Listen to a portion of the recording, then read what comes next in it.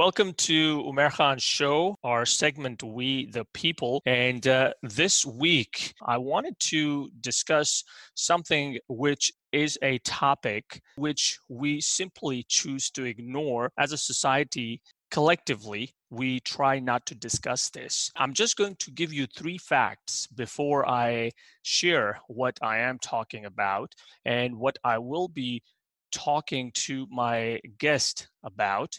And that is nearly 20 people per minute are physically abused by an intimate partner in the United States. And this I'm taking from socialsolutions.com. They are a not for profit organization, their website. And this number is for 2018. And then also, nearly 1 in 4 women and 1 in 7 men have experienced severe physical violence by an intimate partner during their lifetime. And one more, in 15 states, more than 40% of all homicides of women in each state involved intimate partner violence. And I've got a lot more of these, but I just wanted to start with some numbers because most of the times numbers do not lie. And this brings me to my conversation point this time around in We the People is domestic violence. Something we, yes, all of us choose to ignore, whether it happens to someone we know, whether it happens outside our circle, and we just become privy to that fact, yet choose to ignore it instead of reporting it, whether in a very subtle fashion or very expressive manner to the correct law enforcement authorities. So having said that, I am going to welcome my guest today, Yasmin, and she has been very courageous to come forward and be willing to share her experience and some questions I wanted to share with her to see if we can take her side of perspective onto this in this conversation. Welcome, Yasmin. How are you? Thank you. I'm good. So really, I have not walked your shoes. So I am. I just want to understand how and why we choose to ignore these things. And if I may, I would like to just go back, just you telling us something about yourself, your family, your background, just so that we get to know you briefly. Certainly. So, I actually am born and raised in the United States. My father immigrated back in, I believe, the 60s. We grew up as that first generation of immigrant children. Went to school. It was a lot of adjustment. As I look in retrospect, I'm like, wow, things were so different then with parenting than they are now with parenting. But one of the biggest things, that it's kind of relating back to today. So I was eldest child of 5 sisters, and that generation didn't know any different. And most people who you will know who are elder children of that generation, we all had arranged marriages. There were very few of us who did not, and most of those arranged marriages were from back home. And I'm no different. I am one of those who, I'm not going to say forced, but yes, forced, because we didn't have any other option. That would have been without conflict, in the home. So that is, where I landed into this situation. Saying that, out of my social circle, I am the only one who ended up getting divorced. Out of all of my friends who did go back and get married, all of them are happily married, and no marriage is a perfect marriage. There's compromise always on all sides. But out of all of that, we're a good dozen plus girls in that age bracket.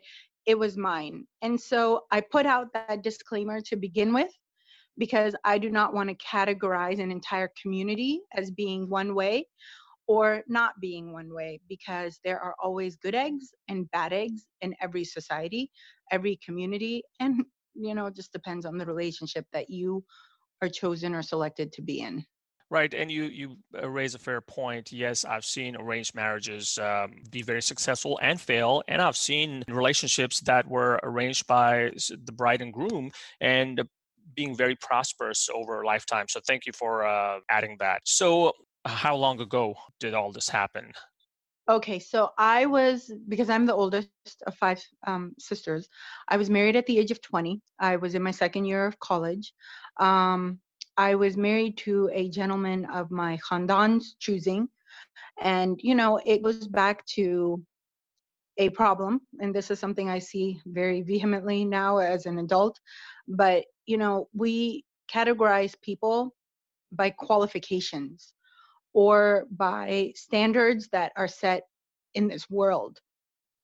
We no longer, as a society, are categorizing people by their character, ethics, and qualities. That becomes something that you look at later. What you look at in the beginning is, what's their degree?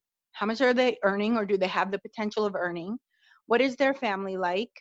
And what is the family's reputation? It doesn't even matter about the individual. It's like, what is the family's reputation? So it was on the basis of that I ended up getting married. I came back. I actually, within the first week, this man said to me, you're my green card. And I went back and I told my family, and that was red flag number one. But actually, that was flag number two. The interesting part, just this, I'm going to sit and reflect. I'm going to have lots of memories come through. My first red flag was, I'm this young girl. I'd come from the US.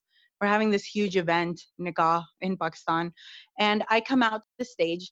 Honestly, when I was coming from the bridal room, the nikah room to the stage, if I had not had a swath of cousins and relatives behind me, I probably would have picked up my lenga and run away, because it was horrifying. But I couldn't. There were too many people behind me, so you just kind of go with the flow and you end up on the stage.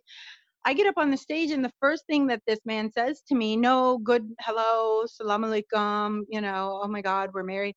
He looks at me, and I was wearing an emerald green color because emerald is my birthstone. Mm-hmm. And he looks at me, he's like, why'd you wear green? I hate that color. Oh, wow. So, in retrospect, wow, that was huge. If you consider the moment and the reaction, that was an indication. Right. But you don't actually feel it because there's so much other stuff going on that it kind of gets looked over, right? So then red flag number two was that comment about the green card. Mm-hmm. And I had told my family, but again, it was such the perfect resume that we were going to ignore. And, I've heard a lot of people say to me, oh, well, you were an adult and you were empowered and you were American. You should have just demanded that this marriage end. It's never that easy. It's never that easy. I did what I thought was correct at that time, which was informing my elders, which is who made this decision to begin with. But in retrospect, didn't do much for me. But, we'll get into those discussions later as to why I think it didn't. Right. And thank you for sharing the red flags, because I was going to ask you. So I mean, it's good we just jumped the gun there. And it's odd how we elders of our society, not all, few chosen ones, choose to come back with quite a few rebuttals. But I guess that's a conversation for another day. Yes. Now, also in terms of the relationship, Okay, everything went through. So yeah, everything went through. He ended up coming to the US. I was married for a total of 20 years. I had 4 children. I lost one. So I have 3 children now.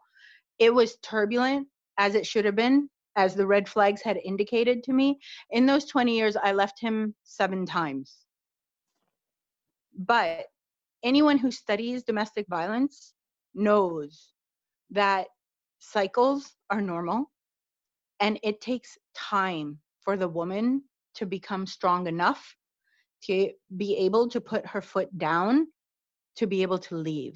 And every woman is different. Every situation is different. Nobody and no story can be set into a parcel package as to what would have been the correct path. Right. Yes, and it's only the person who's going through that can understand what is going on. So it's very wrong to judge anyone in that capacity, anyways. Now, also, was there any history that you may have become aware of once you were in that relationship before everything happened, or anything anyone else had said? I know that afterwards, when the problem comments and things started spiraling, because a year into it, I tried to break my nikah, Hmm. but I had a particular family member, namely my mother, who just wouldn't let it happen.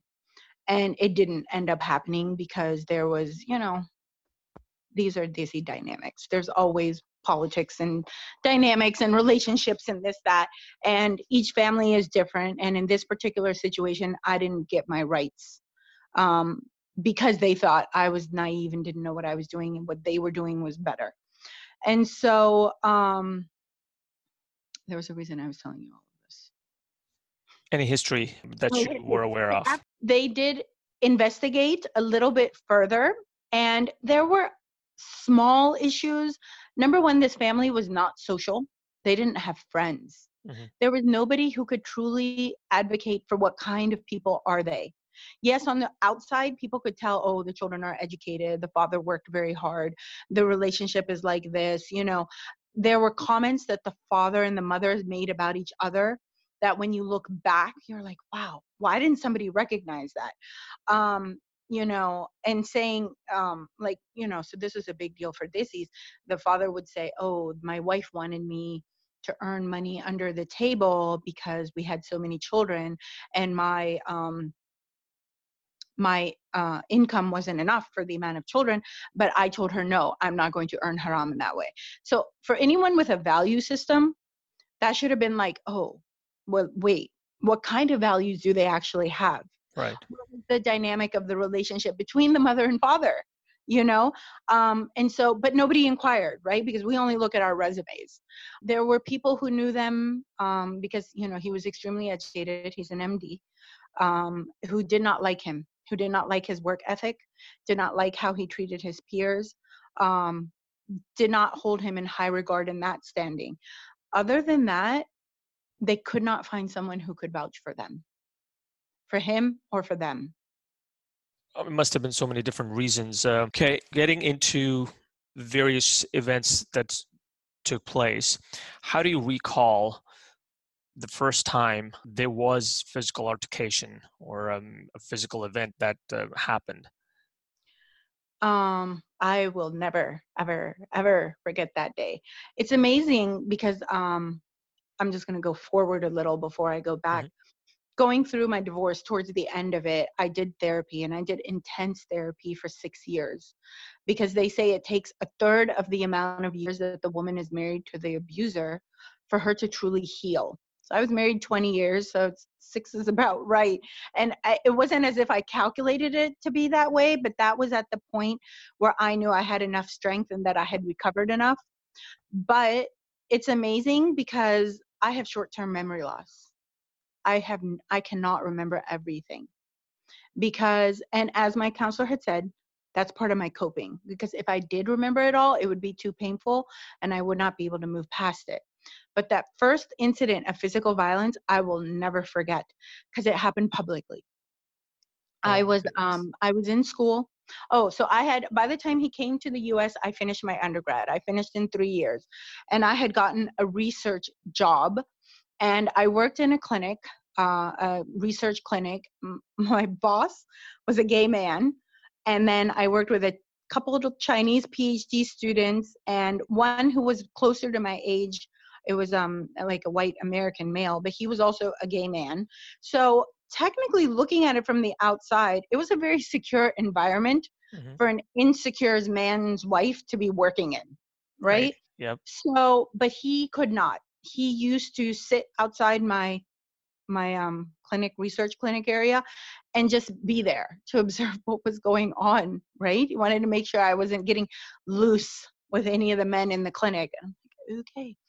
But the first altercation, the first time he ever hit me, was because we were running DNA gels, and we were using pig DNA, and testing, because they were working on ovarian cancer research at that time. And one of the gels got messed up, and that young gentleman, who was a gay man, I made a joke. I'm like, this is a pain in my butt. Like, I can't believe I have to run these gels again. because I had used the word butt, Hmm. which in an American language, pain in the butt, I mean, you are not being, it's slang. You're not Yeah. inferring anything. But because I had made a reference to my physical anatomy, I got hit in the parking lot. Wow. And and people saw that. I'm sure people saw that. So when you become a victim, you actually lose awareness of what's going on around you. You get so traumatized. It's almost like you're having a Twilight Zone moment where everything else fades away, and you're standing there looking at this individual in shock. And after the shock wears off is when the pain and the hurt and the betrayal and just the emotions start flooding in. But it starts with shock. You don't comprehend it right away. And how many years were you in your marriage at that time? Let me. He had come to the U.S. in September. This was the following January.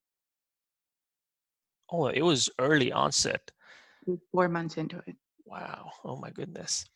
And did you at that point share this with someone in your family? And if Yes. yes, how did they react? So again, my guests from Pakistan who had come for the wedding were still here, right? So I went home. I was irate. I was upset. I mean, it was the first time anything like this had ever happened, of course. And I can remember the moment clear as day. I was in the kitchen helping my mom. But again, it goes back to my mom and my aunt cook. And I was telling them everything that went down. And I remember looking over at them as I was telling them, and then he hit me. And my mom looks up and looks at my aunt, and my aunt looks up and looks at my mom, and then they both look down. And it was never mentioned again. I'm speechless, quite honestly. Yeah. So at this point, I do want to ask you, at what point did the males of the house or the family get to know, if They at all? knew. They knew. Actually, when I tried to break my nikah off, which was Mhm. prior, my father was with me. He stood with me, as in, yes, this guy's not right, and we need to get out of it. One of my uncles had actually had a verbal altercation with my mom, saying, no, this guy's not right. You need to get her out of this. And that was before he had hit me, right? So this was while I still had my nikah, but he had not come to the US. My mother is of the mindset of old school Pakistan. When you get Mhm. married, you don't come back till you're dead. And then second, because she had daughters and this guy's resume was so perfect, she didn't care. कोई नहीं, गुजारा हो जाएगा. She will survive. How was it followed up in terms of subsequent events? So I will tell you, he became emboldened every time something happened and nobody did anything. Once I had, and so the interesting part of this is that I was on birth control through the whole thing. But as Allah's will Mhm. supersedes any intervention you can or cannot have in this world, I had 3 pregnancies in 3 years.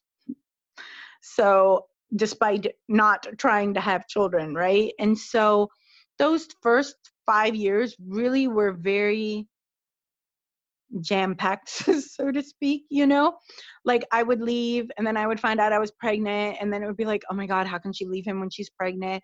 Okay, let's get so and so uncle in the community to intervene and talk to him. And every single time it was a different person. So they did try to have, how in old school Desi world they have like the panchayat, which is like the tribal Yes. kind of So they tried to build that kind of a setting where Hmm. they would have this uncle or this couple and that auntie and intervene and be like, what is going on?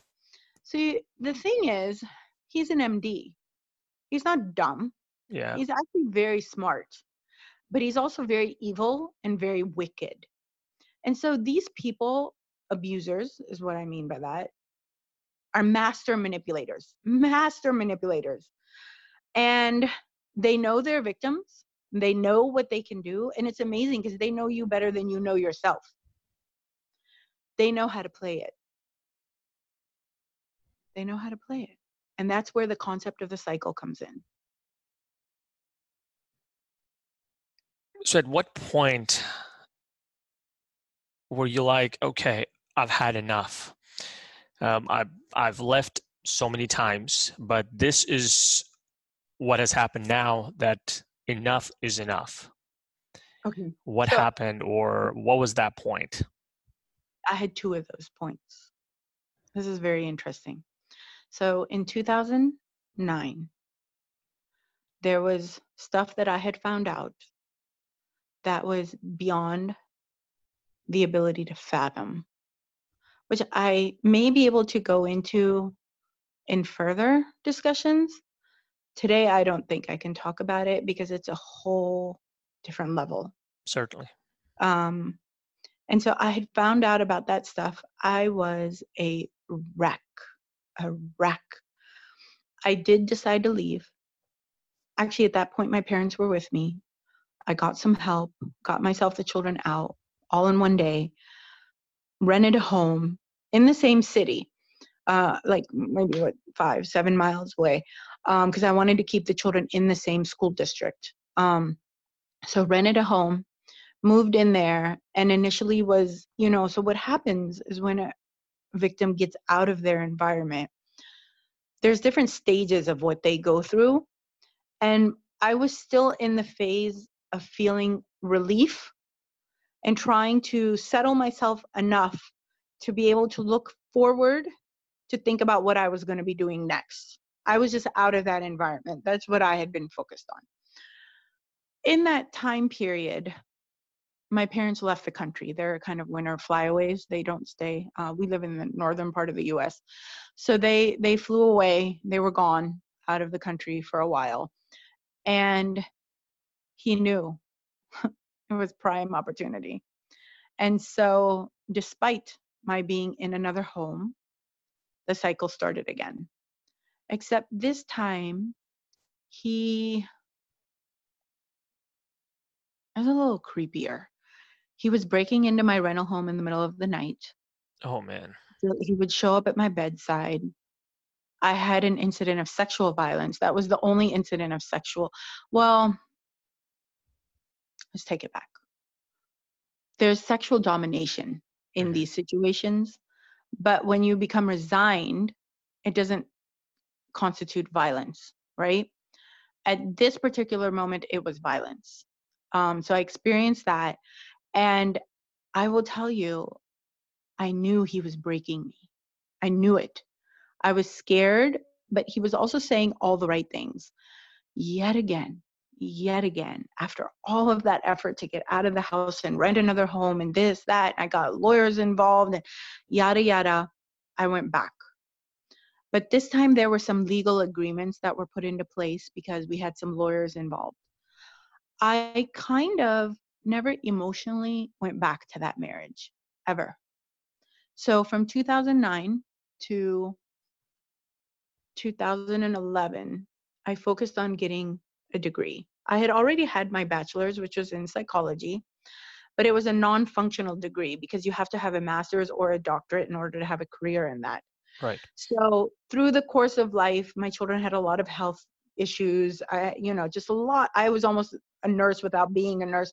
I learned a lot about dietetics. So I decided, the demands of my household and this marriage are such that I need a career that I can be at home when the family needs me at home, but it gives me a reprieve when they're at school. And so dietetics was the career that I chose. It's very female friendly and the hours and yada, yada, and it's in healthcare. So I was very focused on becoming a dietitian. In 2011, I finished my coursework, and our program requires us to have like an internship, which is kind of the equivalent of a medical residency in a hospital. And, I had been a stay-at-home mom, taking care of everything. And my counselor started telling me, oh, you need to just apply to become a tech and you're never going to get matched in a program. There's so many qualified people who you're up against and blah, blah. And I'm like, how dare you insult me that way? I did not do all this coursework to become a tech. I am going to think outside of the box. So you've got to remember, I was emotionally detached from my marriage. So moving again was not an issue for me. And so I decided to take a leap of faith and apply to programs out of state. And I didn't tell anybody. And lo and behold, the day of the match comes. This is 2011. And my gut was telling me, I was like, I know I have matched out of state. And yes, that is exactly what happened. That was my first step of being emboldened. I told my then husband, I said, I'm leaving. If the kids want to come with me, they can come with me. If they don't want to come with me, they can stay with you. You be their mother and their father for the year. It's only a year. So we are going to figure this out. He just was floored. He took me to my father. He's like, you need to stop your daughter. She's telling me she's leaving the state. And, she didn't even tell me she was applying out of the state. And I, for the first time in my life, looked at my dad straight in the eyes and I said, you cannot stop me. I'm going to go. So either the children are going with me if they want, or they're not going to go with me and they will stay with him. And the story played out that all three children, despite being in high school, well, the older two were in high school and the younger one was starting middle school, all chose to come with me. They did not want to spend a year with their father because I explained to them, you can stay in the house, you stay in the school, you stay with the community, but I'm not going to be here. Or you come with me, but you're not going to have any of your familiarity, but it'll be a ride. We will all ride together. That was the year between 2011 and 2012 when I moved here. So I was away. I had distance. In 2009, I had rented a home. Yes, I had physically moved out, but he could pick the locks and come in when he wanted to. Here, there were 1,000 miles. He had to get on a flight. And he worked. He couldn't do that all the time. And when he was on the phone, I could choose to hang up because I wasn't worried he was going to show up at the door. I literally had a mental breakdown in the middle of my internship.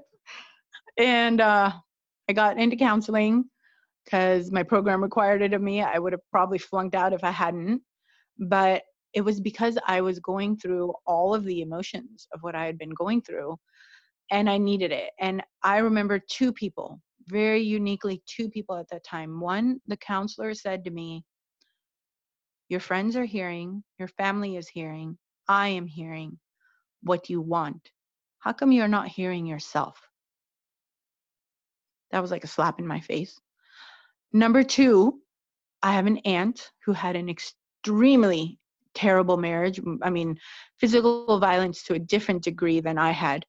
And she herself is a physician. And so, I mean, it was just awful. She said to me, you are standing on the edge of a really muddy puddle. And you want what's on the other side of that puddle, but you don't want to get wet. You don't want to get dirty. But sometimes you just gotta go through. And those two things together with the counseling and realizing, that it was kind of, I was having withdrawal from the abusive environment. 2012, I filed for divorce. I did it while living out of state, while I was still in my internship. My attorney didn't file the paperwork until I was close to coming back to my original state because the laws differ between the two states as far as alimony. But then once the case was filed, it was 2 years of hell. And I tell my friends, he stayed in the house with us for the first year. And then the second year he moved out. But that first year is equivalent to the other 18 as far as the abuse. And at this point, it was no longer physical, it was emotional, psychological, verbal. And that was happening because you had already decided to just part Yes. ways and file for divorce. Yes. Yeah. So even despite my having filed the divorce, he stayed in the house. He did not leave 1 year. Then something happened that spawned him to run. And then that second year was not as bad, but it was still, I mean, my divorce was horrible.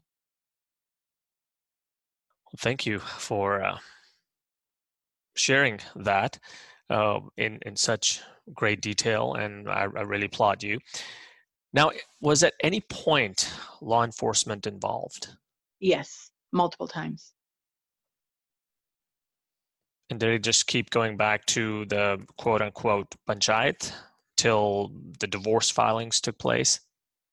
So, yes. Yeah.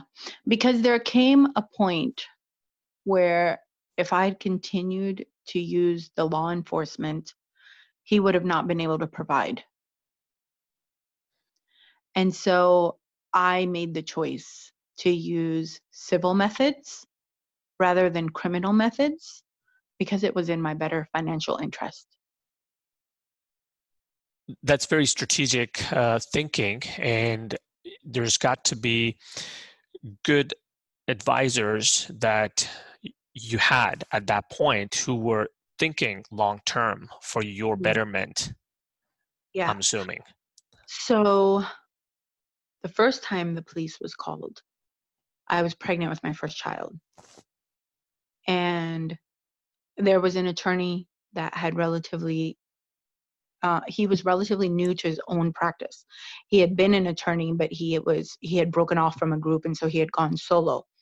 And my father's accountant, who was a very connected man in our city, suggested this individual. He said, you're going to need an attorney to get him out of jail and all the rest of that. So this guy's new. He wants to go into family law, but, this is a criminal case, but I'm sure he will work with you considering he wants to build his practice. So that was 1994 or five, because my son was born in 95. And so every time I separated, every time I got a restraining order, every time I wanted, and one time I separated, you can separate informally and then you can file for a legal separation. So, I mean, I tried all the different levels of methods, but every time an attorney was needed, it was the same individual that I reached out to. And so he himself became a witness to the nature of the marriage. And so he's good. He's very good. He was my advisor. To say you've had a roller coaster would be an understatement, and you've been so courageous throughout. How has this impacted you as a person through the evolution that you've had? Okay, so this is going to come off really weird, okay? But when you look at it from an Islamic perspective, nothing happens to you without God's will. And everything that happens to you is of your benefit. They say the matters of a believer are unique in that anything good that happens to him is a goodness, and anything bad that happens to him is also a goodness because he benefits from it, right? So I actually, this is going to sound terribly unique. I'm grateful that all of this happened because I wouldn't be the person who I am today if I hadn't gone and endured and lived through. My vision is just very different than the rest of my world, including my family. But I like who I am today way better than who I was becoming before I met this man. So just putting that into perspective, I come from a very extremely affluent, extremely educated leader of the U.S. Muslim Pakistani community in America. That my father holds that standing. Our recognition is profound. You wouldn't imagine my story to come out of a home like that unless you know and you witnessed it. And then, the people around are like, what the heck? But, it is what it is. So I see where my family is today and who they are as people and their values and all the rest of that, as compared to where I am today and my values and what I'm focused on. I prefer where I'm at, even though it came the hard way. Phenomenal. And yes, I would not have thought about what you just said for this to come out. And in terms of your children, how Yes. have they responded to this? Most interestingly, my boys are doing much better. So I have 2 boys and a daughter. My boys are doing much better than my daughter. They actually recognize their father's discord and his illness, because he has mental illness, and are able to separate themselves from the chaos. And therefore, their personalities are more stable and normal. Let's put it that way. My daughter, on the other hand, even though she can recognize the mental illness, cannot separate herself from it because of that unique bond that exists universally between father and daughter. Her yearning for a normal father-daughter relationship takes her through the cycles that I left this man because of. And she will acknowledge that, but yet at the same time make decisions that hurt her. So she's definitely still struggling. And therefore, the rest of us, which when I say us, I mean myself and my entire family, are struggling to help her normalize. And if I may ask, how old is she and how old are your boys? So my children are 24, 22, and 21. Well, they've got a very good role model to look up to, I can tell you that. In you, yes. In terms of, you've already mentioned one of the advisors. Other than that gentleman, anyone else who's held that inspirational platform or been that supportive role throughout? Okay, so that aunt who I spoke about always said to me, you need to get out of this. Look at my life. You don't want to be me. Because she actually had a divorce agreement with her husband and gave him all this money as an agreement that he would leave her life and leave the children and go away. And he took the money and never left. So he still to this day lives in her home, and she's suffering. And they're older now. Like, this is our parents' generation, right? And she has all along said to me, look at my life and learn from my life. You need to just get away. So she was one, definitely. And of course, as I matured, I started realizing her wisdom along the way. And then second, which was more towards, I would say, the last 8 years of my marriage, the city where I did my internship, there is a family who was part of that initial immigrant surge of people who came to the US with my parents. So they were all in the same city together. And then this family happened to move to the city where I ended up doing my internship. So that auntie was an only daughter of elite Pakistan, right? She was empowered from day one, and her upbringing was not conservative by any means. And so she is in a direct dichotomy of the value system and parenting technique of my own parents. And I found with time, she became a source of strength for me. And it was through years that I started to realize, no, as a woman, I have power. I have rights. I can do things. I can make decisions. But that was not the parenting technique that I was raised with.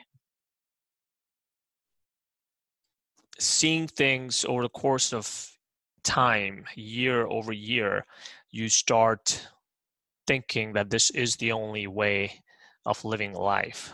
Yes. So I'm glad you brought that point up also. Now, if you were to, you mentioned a few things. I'm still going to ask you, if you were to go back and tell your 20-year-old ago self, what would be the one thing you would tell? So this is okay, so it's like two sides of the same coin. The advice that I would give myself, which I will relay, would mean that I wouldn't have had my children. But I love my children, and they're a blessing, even though they're a trial, because, oh my goodness, once you have them, you can't give them back. They are my children, and I do love them, right? But if I had given myself the advice, it would have been to not stay. And primarily for one reason, which I still struggle with. It is my biggest challenge. And this is the one thing in me that is not still healed. And that would be the destruction of my self-esteem and self-image, my self-worth, my self-value, and my self-respect. Now, doesn't that also come from the part of society you're in, your support system or your so-called support system, Mm. the times you're living in? So how do Mhm. you challenge that? How do you muster up the courage to try to break free of that? It's not easy. And I will tell you, one of the things that was extremely enlightening for me through the course of my therapy was one day my counselor said to me, because I would always complain about the way my parents and my mother were reacting as compared to what was going on with my soon to be ex, and this is happening with him and this is happening with them and blah, blah, blah. And she said to me one day, the reason you endured this marriage for as long as you did is because it comes from the same family of values and mindset as your mom. This was normal for you. So I may have an ex, but you don't ex your mother. At least you Yeah, don't in Islam, right? true. Yeah. But I've had to do a lot of research and a lot of study and a lot of sitting and questioning scholars as to what the rights of parents are upon children and what the rights of children are upon the parents. And I will tell you that research has led me to realize how twisted and sick our Desi culture is and how manipulated. Because what is truly Islam is not what our culture teaches us. Thank you for adding that because I was going to do that. At no point in any of my conversations I want to even sound like our culture, Pakistani culture, comes from Islam. That is No. absolutely not the case. So thank you for bringing that up. Yeah.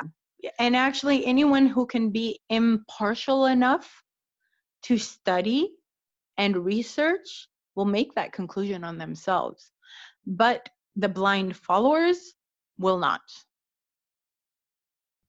Why is it that we do not, or even if we do classify domestic violence individuals who are abusers as mental health patients, and why do we not pay attention to that, even as a society? So, between the two, if you speak about Pakistan, that's one category. And if you speak about America, there's another category. Because in America, there is at least awareness of acknowledgement of the fact that those people are sick. In Pakistan, they still don't acknowledge it. And so there's a lot of victim shaming and victim blaming. The patriarchy there does not allow the woman any rights. It doesn't allow her to voice herself. And the suppression is, oh my God, I just thank God that if I had to endure what I had to endure, it was that my parents moved out of that country and we're here, right?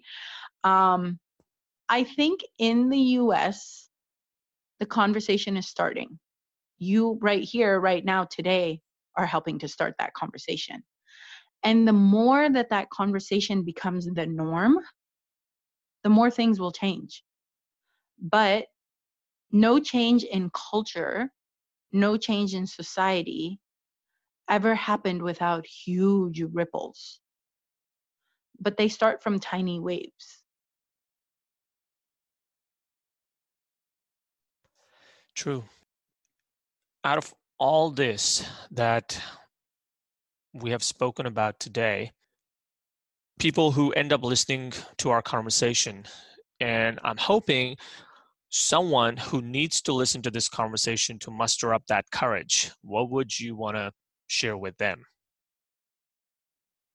So I'm on a lot of platforms, both internationally and intranationally, of women supporting women, right? Soul Sisters, different names of different platforms, right? One thing, okay, so let's go down this. Number one is it's not your fault, and there's nothing wrong with you. There's a problem with the other person, but the victim is always made to believe there's something wrong with her or him. Let's just say that. There's plenty where it's in reverse, and that conversation is dead if we think talking about women as victims is not being talked about enough, right? The conversation where men are victims it doesn't exist, right? So it's not the victim's fault. Number two is you do this when you're ready to do this, not when the world around you is telling you you have to be ready to do this. You're the one who lives with the consequences. You're the one who lives through the actual events, but the strength has to come from within. And then number three is do not fear. Yes, it is horrifyingly scary. I gained so much weight in my divorce. I gained so much weight because your emotions and your hormones are out of control. It is terribly scary, but you will be hard pressed to find a woman who went through it who will say, I did not. I wish I had not. I've literally said it to people going through divorce. I'm like, just go through it. There will come a day where you'll be grateful that you endured. And then those days comes and those girls are like, you knew what you were talking about. Yeah, I went through it too. But it hurts. It's hard. It sucks. I can't even imagine. So thank you. I really do appreciate you taking the time to share this, to be able to attend to my questions. I appreciate that part, and be open in sharing whatever details you were able to. And I respect that because we did not walk your shoes. And I thank you for doing it.